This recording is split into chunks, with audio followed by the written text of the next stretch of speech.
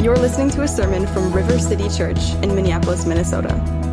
For more gospel-centered resources and to learn about our church, visit www.rivercitynpls.com. Grab one of those Esther scripture journals if you didn't get one. On your way back to, if you need a Bible, feel free to grab one of the hardback black Bibles on your way. We're going to be in the book of Esther today. And in those pew Bibles, that's on page 410. So feel free to grab one of those. If you don't own a copy of God's Word, we'd love for you to keep that and bring that home with you and have a copy of God's Word to use at your house. Esther chapter 1. We are beginning a new series today in Esther, and we've called this series Ordinary People, Extraordinary God. And so let me explain the title a little bit. So first, ordinary people. Why did we choose that word? In part because Esther, even though she is the hero of the story in many ways, because of her courage and her tenacity in that, should be celebrated. She's not a perfect example of how we live in exile, not like Daniel is. If you think about characters in the Bible who are in exile that often get used as examples, Esther and Daniel are often referred to. Daniel, though, he is an uncompromised Jew living in a foreign land. He continued with the disciplines of his Jewish heritage. He kept up with the prayers and the dietary laws, and in fact, those caused problems for him at several points in time. Today, he would be like the Christian who is remarkably disciplined, who fasts and prays and reads their Bible, who is kind, who is generous, and not out of legalism, but out of genuine worship. The person that you see and you may think to yourself, I could never be like that. The one whose example feels at times even unattainable. In this way, Daniel is an inspiring example for us, but may for you feel unrelatable. Esther is not like that. She is an imperfect and ordinary example. She hides her identity as a Jew at certain points. She does not keep the feasts or the practices of God's people. In many ways, she is more like the Babylonians than she is like the Jews in her day. Now, I'm not saying there are not things to celebrate here. She is clever, she is creative as she wins favor with the king. She is courageous and she is compelling as she advocates for her people. But if Daniel is an exceptional example of godliness in exile, Esther is a far more ordinary example. Now, she is exceptional in her beauty and she is shrewd in her relationships, but she is an ordinary example of faithfulness in exile. And that's one of the reasons we chose Esther for this fall, because like Esther, we all live in exile. And many Christians, even here today, will feel ordinary and even at times compromised in their own morality and their own maturity. Less like Daniel, more like Esther. Now, I'm not saying that we should not aspire to be like Daniel. That's not what I'm saying. What I am saying is that we will relate to Esther more often. And like Esther, we all have opportunities to be courageous, to trust in God's providence and His plan as we respond to His leading. Which brings us to the second half of our series title, Extraordinary God. Esther is a unique book within the Bible because it is the only book that does not mention God's name directly. However, a thoughtful reader of this story will see God's hand at work throughout the entire narrative. It is one of the most fascinating stories that has ever been written. What may seem random initially turns out to be the remarkable providence of God. There are narrative turns that we don't expect, people who intend to do evil and seem like they're going to be successful, all of a sudden find that their plans get turned back on them. There's increasing tension throughout the story. There's irony and role reversals. It's a wonderful story in and of itself. And we see something about God. Even though He is not mentioned directly, He shows up on every page, reveals Himself to be the extraordinary God who is at work through life's circumstances. And so our aim throughout this series will be to help you see two things in particular.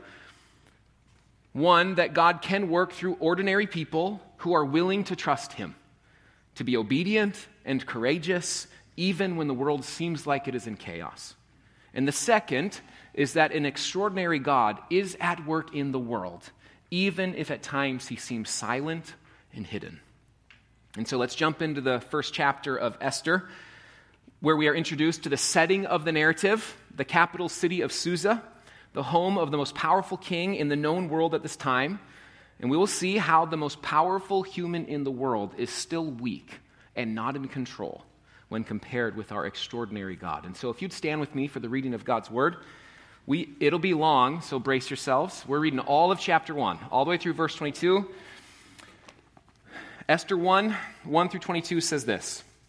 Now in the days of Ahasuerus, the Ahasuerus who reigned from India to Ethiopia over 127 provinces, in those days when King Ahasuerus sat on his royal throne in Susa, the citadel, in the 3rd year of his reign, he gave a feast for all his officials and servants. The army of Persia and Media and the nobles and governors of the provinces were before him, while he showed the riches of his royal glory and the splendor and pomp of his greatness for many days, 180 days. And when these days were completed, the king gave for all the people present in Susa the citadel, both great and small, a feast lasting for 7 days in the court of the garden of the king's palace. There were white cotton curtains and violet hangings fastened with cords of fine linen and purple to silver rods and marble pillars, and also couches of gold and silver, and a mosaic pavement of porphyry marble, mother of pearl and precious stones. Drinks were served in golden vessels, vessels of different kinds. And the royal wine was lavished according to the bounty of the king, and drinking was according to this edict. There is no compulsion. For the king had given orders to all the staff of his palace to do as each man desired. Queen Vashti also gave a feast for the women in the palace that belonged to King Ahasuerus. On the 7th day, when the heart of the king was merry with wine, he commanded Mehuman, Biztha, Harbona, Bigtha, Abagtha, Zethar, and Carcass, the 7 eunuchs who served in the presence of King Ahasuerus, to bring Queen Vashti before the king with her royal crown, in order to show the peoples and the princes her beauty, for she was lovely to look at. But Queen Vashti refused to come at the king's command, delivered by the eunuchs. At this, the king became enraged, and his anger burned within him. Then the king said to the wise men who knew the times, for this was the king's procedure toward all who were versed in law and judgment, the men next to him being Karshena, Sethar, Admatha, Tarshish, Meres, Marsena, and Memucan, the 7 princes of Persia and Media, who saw the king's face and sat first in the kingdom, according to the law, what is to be done to Queen Vashti, because she has not performed the command of King Ahasuerus delivered by the eunuchs. Then Memucan said in the presence of the king and the officials, not only against the king has Queen Vashti done wrong, but also against all the officials and all the peoples who are in the provinces of King Ahasuerus.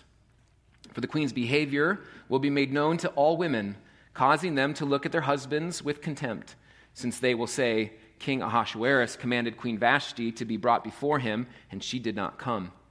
This very day, the noble women of Persia and Media who have heard of the queen's behavior will say the same to all the king's officials, and there will be contempt and wrath in plenty. If it please the king, let a royal order go out from him, and let it be written among the laws of the Persians and the Medes, so that it may not be repealed, that Vashti is never again to come before King Ahasuerus. And let the king give her royal position to another who is better than she. So when the decree made by the king is proclaimed throughout all his kingdom, for it is vast, all women will give honor to their husbands, high and low alike. This advice pleased the king and the princes, and the king did as Memucan proposed. He sent letters to all the royal provinces, to every province in his own script, and to every people in its own language, that every man be master in his own household, and speak according to the language of his people. This is the word of the Lord. Go grab a seat, and I'll pray for us. Father, we thank you for your word. We thank you that in it we see your hand at work. Even here in this story, where your name is not mentioned, we see the way you're at work, that you might save your people from evil intentions. And here today, God, we ask that you'd give us eyes to see, that you'd help us to see the wondrous things that you have here for us in your word. In Jesus' name we pray. Amen. In 1882, German philosopher Friedrich Nietzsche famously declared that God is dead. By that statement, he did not so much mean that atheism is true, but that the belief in the Christian God has become unbelievable. This is a quote from his own writings. Everything that was built upon this faith, propped up by it, grown into it, including the whole of our European morality, is destined for collapse. He was, in many ways, a prophetic philosopher, and it may have taken longer than he expected. It's been more than 130 years since he penned those words, God is dead, but we are now entering a phase in history that many have called a post-Christian West. John Dickson, an Australian cultural apologist and now professor at Wheaton College, was speaking on a panel this past week, and he presented statistics about the numerical decline of Christians in Australia and made a comparison to the decline of Christians in America. In 2021, a survey showed that for the first time in generations, less than half of Australians self-identify as Christians. Here's why that is relevant for us. Dickson argued that even though Australia is about 10 years behind America in most global trends, they are 10 years ahead of America in their progress to becoming a post-Christian nation. If you track the decline of those who identify as Christians in America, a very similar decline is taking place to the one that happened in Australia, but just about 10 years behind. And based on current statistics and trends, it is possible that within 1 to 2 decades, less than half of people in our country will self-identify as Christians. When we think about Nietzsche's statement, he may have been a little ahead of his time, but we have reached a cultural moment in America when we are now post-Christian, which means that our nation is not just uninformed about Christianity as a pre-Christian nation, but as a culture, we have defined ourselves, at least in part, by the ways that we are distinct from, and at times oppositional to, Christianity. As Christians, I'm not going to tell us how we take back control, nor am I going to tell us how we hide from the world. But this series, we will learn how to live as people in exile, because I think that is the most helpful way to think about ourselves in a post-Christian West. Exile is one of the most common biblical images used for God's people in the world, especially in the New Testament. But recently in America, unless you were black or a minority Christian, many of us have not had the lived experience of being exiles. As people with privilege and influence, the world has felt a little too much like home, which is actually a very dangerous thing for those who follow Jesus. We are entering a time in American history where we will feel like exiles. And that doesn't need to cause us fear. It doesn't need to cause anxiety. For most of human history, God's people have lived as exiles, with little to no influence, as minorities in the world in which they inhabit. And that is one of the reasons why Esther is such a good book for us to study this fall, because Esther here is in exile. Her people were a minority. They lived in this large nation that was ignorant of the God that they worshipped, the God who was and is to come. And even though many in our nation will celebrate that Nietzsche's prophetic prediction is becoming reality, the result of a world without God is one that is not good for human flourishing. It is a world of chaos that is bad for anyone who is not the king. And this introductory chapter here in Esther is meant to set the stage for the narrative, to help us see that in this chaotic world that exists apart from the worship of God. And so our aim for us today is to paint a picture of what that world is like, because that is the world the Persian king Ahasuerus is trying to create. And so the message for our sermon today will be this: a world without God is bad for humanity. Thankfully, God is never absent, even if we try to erase him from the world. What Nietzsche got right is that in response to Enlightenment movements and modern trends, the Western world has continued to move toward a post-Christian culture. And similar to Persia in the time of Esther, a world without God is a world gone mad. What Nietzsche got wrong is that we cannot actually kill God, because God is not just a product of our religious imaginations. He is the living and true God. And even when he seems silent, he is not. He is at work. And here's what we're going to do for the outline today. I'm going to talk about 3 different results of a world without God, and then help us see how God will confront each one of them throughout the narrative of Esther. And so the 3 results of a world without God are excess, inequity, and randomness. That's what we'll see in our text. Excess, inequity, and randomness. So first, excess. The story here begins by telling us about this Persian king named Ahasuerus, who is also known historically as Xerxes, the same Persian king who would eventually lose the famous Battle of Thermopylae to King Leonidas and his Spartans. The story of Esther here takes place prior to his famous loss to the Greeks, and at this time, he has recently become the king. He has inherited a great measure of power and wealth from his father, and in order to display his power, he hosts a party. Actually, 2 parties. Together they last 187 days. And in verse 3, we see that he invites his officials, his slaves, his army commanders, the nobles, and the governors of his provinces.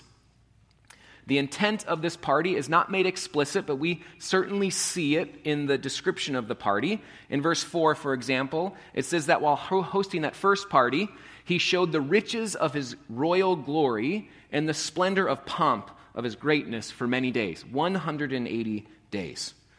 And what he did here is not an uncommon practice. Many kings would do this early in their reign to consolidate power, to confirm their power, to bring everyone together and show them how rich and powerful they are, so that in their next military campaign, they would support them. And here's the question we have to ask ourselves. In a world without God, where do we derive meaning and value and worth? If there is no God greater than us, then we must get it on our own. And we see how Ahasuerus is trying to do that. In the case of the Persian king, he desperately wants to show his power and his value through the extravagance of his feast. The author of Esther wants to help us see how hard the king is trying to show his might. Look at verse 6 and 7, for example. There were white cotton curtains, violet hangings, couches of gold and silver, drinks served in golden vessels, royal wine that was lavished upon the guests. Ahasuerus, in some ways, for us, is completely unrelatable because we will never match his power and his wealth, and yet the baseline impulse of his heart can be very similar to ours at times. We can be more like him than we realize. When we forget that our meaning and our value is defined by God, which is an ever-present danger for Christians living in a post-Christian world, then we can try to get our meaning and our value from something else. And here's the question we can all ask ourselves. How do we try to do that? How do we try to get meaning and value in the world apart from God? Have you ever purchased something, worn something, or tried to accomplish something with the motivation to be seen as great by others? Perhaps even you told people about it on social media. You even included the hashtag humbled, softened the bragging just a little bit. But if not on social media, maybe it was in a conversation with others, with a strategically chosen comment at a strategically chosen moment to get the attention on you, to show how great you are. We try to be subtle about it. We don't want to be as openly overt about it as Ahasuerus here, but we are all prone to draw attention to ourselves, to display whatever shows our glory, splendor, and the pomp of our greatness. In a world without God, then we must define meaning, value, and worth. And that is exhausting, and it is fleeting. We see that in the story here, when King Ahasuerus interacts with Vashti. Meanwhile, as he's having his own party and festival, Queen Vashti is having her own feast for women in the palace, and the king, wanting to show off even more, calls for her to come and show her beauty to everyone in verse 11. Now, the exact nature of what he intends to do with Vashti before the guest is not clear. But what is clear is that he intended to make an object of her beauty for the benefit of the king's reputation. But she refuses in verse 12, sending word through the eunuchs that she would not come. And in that moment, it is not the king's unrivaled greatness that is on display, but his weakness, his inability to control other people or their response, in particular here his queen. In a world without God, if we derive our value from our accomplishments and our greatness, it can be stripped from us in a moment. one comment, one failure, one comparison, one refusal. And throughout the story of Esther, what we are going to find is that the most powerful man in the known world is weaker than he thought. In fact, throughout this story, the king is a fairly passive character. It is actually one of his officials named Haman, who is the villain of the story, who uses the king to try and eradicate the Jewish people from the planet. But Haman also finds that his own strength is nothing when compared to the God of the universe. In a world without God, we must define our own worth and value. We must get it from wherever we can. Ahasuerus tries to get it through the excessive parties he threw, through expanding his kingdom, through the worship of his servants. But that is a foolish pursuit. In the end, our weakness will always be revealed. The excess of a world without God leads to the inequity of a world without God. And that is the second result we'll focus on today. The extravagance of the king's parties here, they come at the expense of the people in his nation. At this time in history, food insecurity was a reality for most people in the world, living under the constant threat of starvation. It was through their hard labor that the king was afforded the pleasures of leisure and excess. But God did not design the world to work that way, for some to live in excess while others are made an expense of. And that is made clear when God is giving Israel the expectations of the covenant at Mount Sinai. He wanted to make sure that they were a just people, equitable in their dealings, that they cared for the needs of their neighbor, ensuring that people were not starving among them. He instituted rules to make sure families were not destined for generational poverty, including returning land to families after set periods of time and not collecting interest from one another. And one of the reasons that God grew so angry with his people at times throughout their history, one of the reasons he sent them into exile is because they neglected these laws. The prophet Isaiah is one of the many prophets who calls God's people to return from their worship of idols, to return from their injustice. In the first chapter of Isaiah, he's outlining the wickedness of God's people, calling them out for the rejection of God and his commands.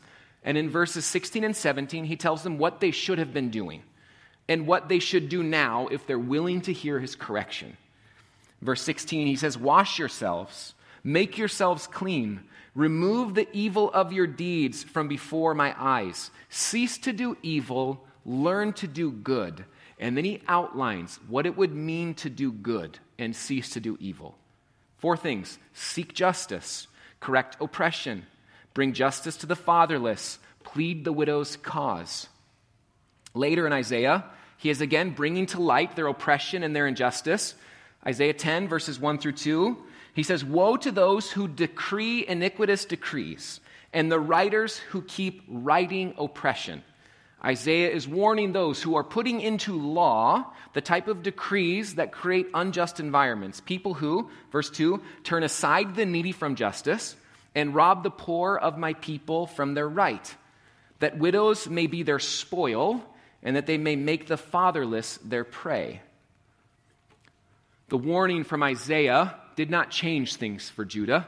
They continued in their idolatry and in their injustice, so they were sent into exile, which is where we are here at the beginning of Esther. They were the ones who lived like God did not care, as if he did not exist. So they lived with excess that led to inequity. And now they are the ones living under the injustice of the rule of another king. The excess of a world without God leads to the injustice of a world without God. And in the case of Ahasuerus, the victims of his excessive power were not just the people of his nation, as seen in the excess of his feasts, but also the queen, who was made into an object for her beauty. In a world without God, might makes right. This is the basic premise behind Darwinian evolutionary biology. If there is no God, then the survival of the fittest makes sense, and it will necessarily result in the inequity and oppression of those who are unable to exert enough power to do something about it.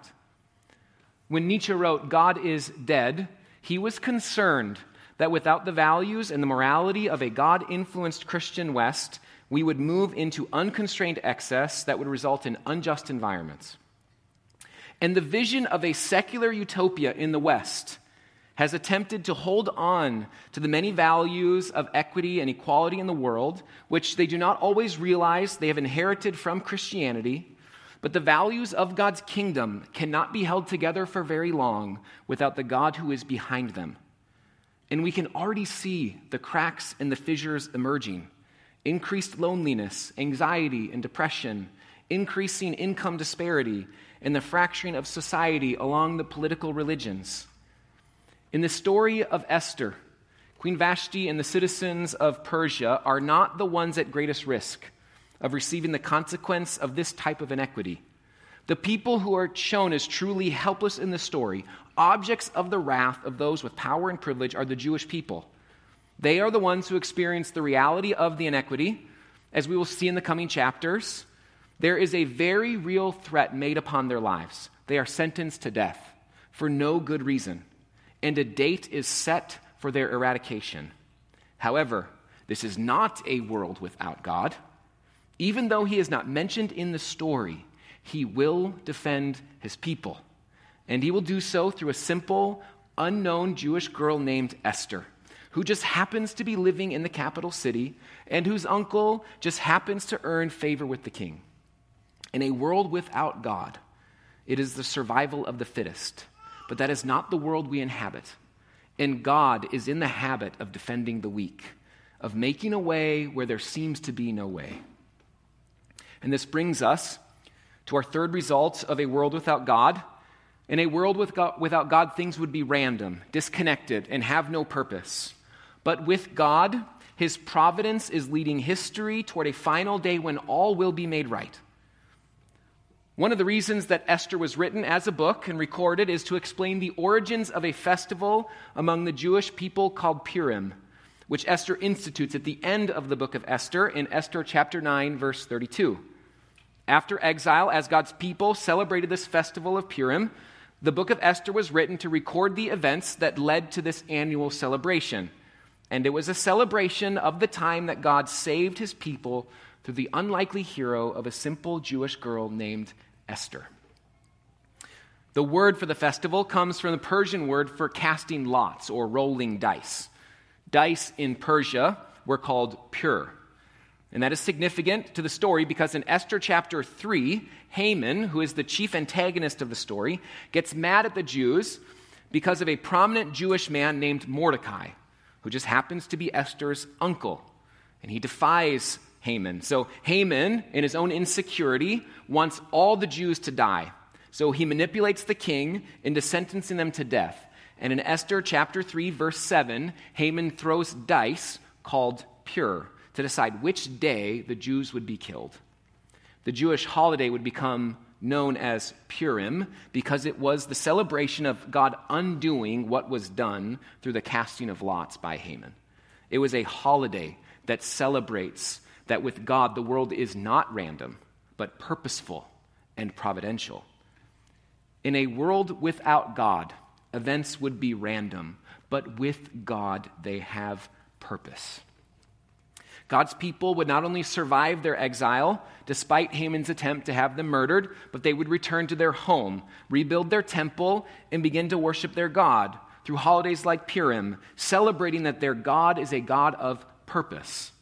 For generations, they would trust God's providence as they waited for him to fix what was broken in the world. And even though Esther here is a source of deliverance in exile, she is an insufficient mediator.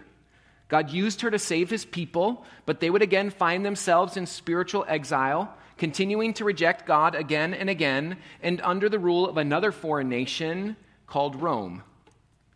They longed for God to fully fix what was broken, and they wondered if God would ever bring them to their true home. At the end of Exodus, or at the end of the Old Testament, God went silent again.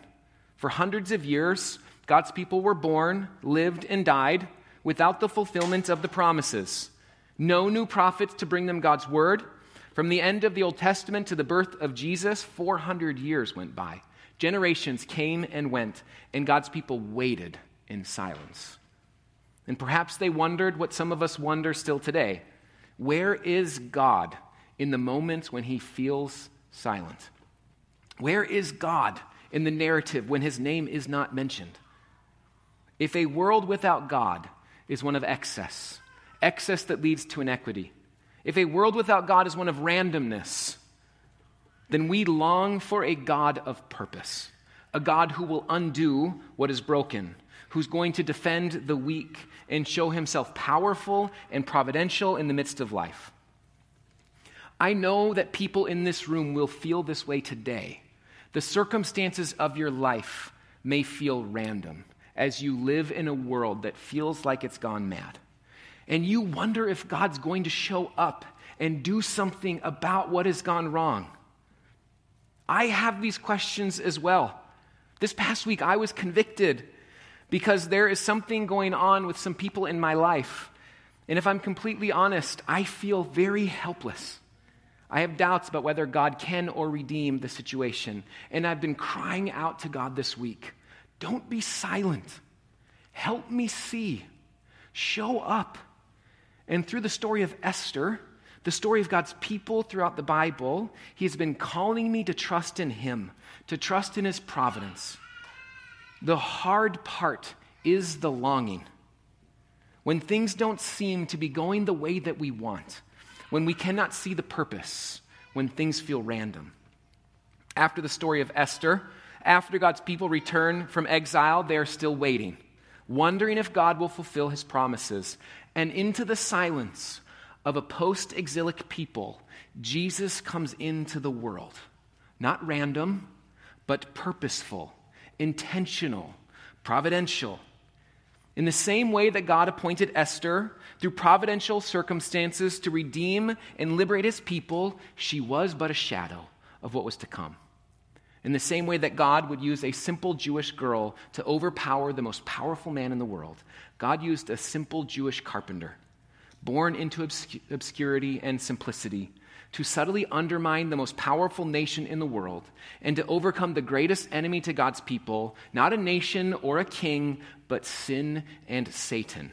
And whenever we have doubts about God's purposeful providence, we can look to the cross of Christ, where God proved his commitment to his promises and redeemed his people, not from exile in a foreign land, but from exile in the spiritual desert. He has proven his providence in Christ. A world without God is bad for humanity. Thankfully, God is never absent, and he is never truly silent. He has spoken through his Son, and he has declared over us all, he will fix what is broken. His patient and purposeful plan for the world will lead us to our true home. So as ordinary people living in a world gone mad, throughout this series, we will learn to trust in the purposeful plan of our extraordinary God.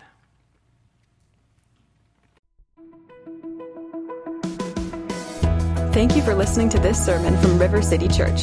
If you found this resource helpful, we encourage you to share it with your friends and family. We exist to see weary lives renewed through relationship with Jesus in the Twin Cities and beyond.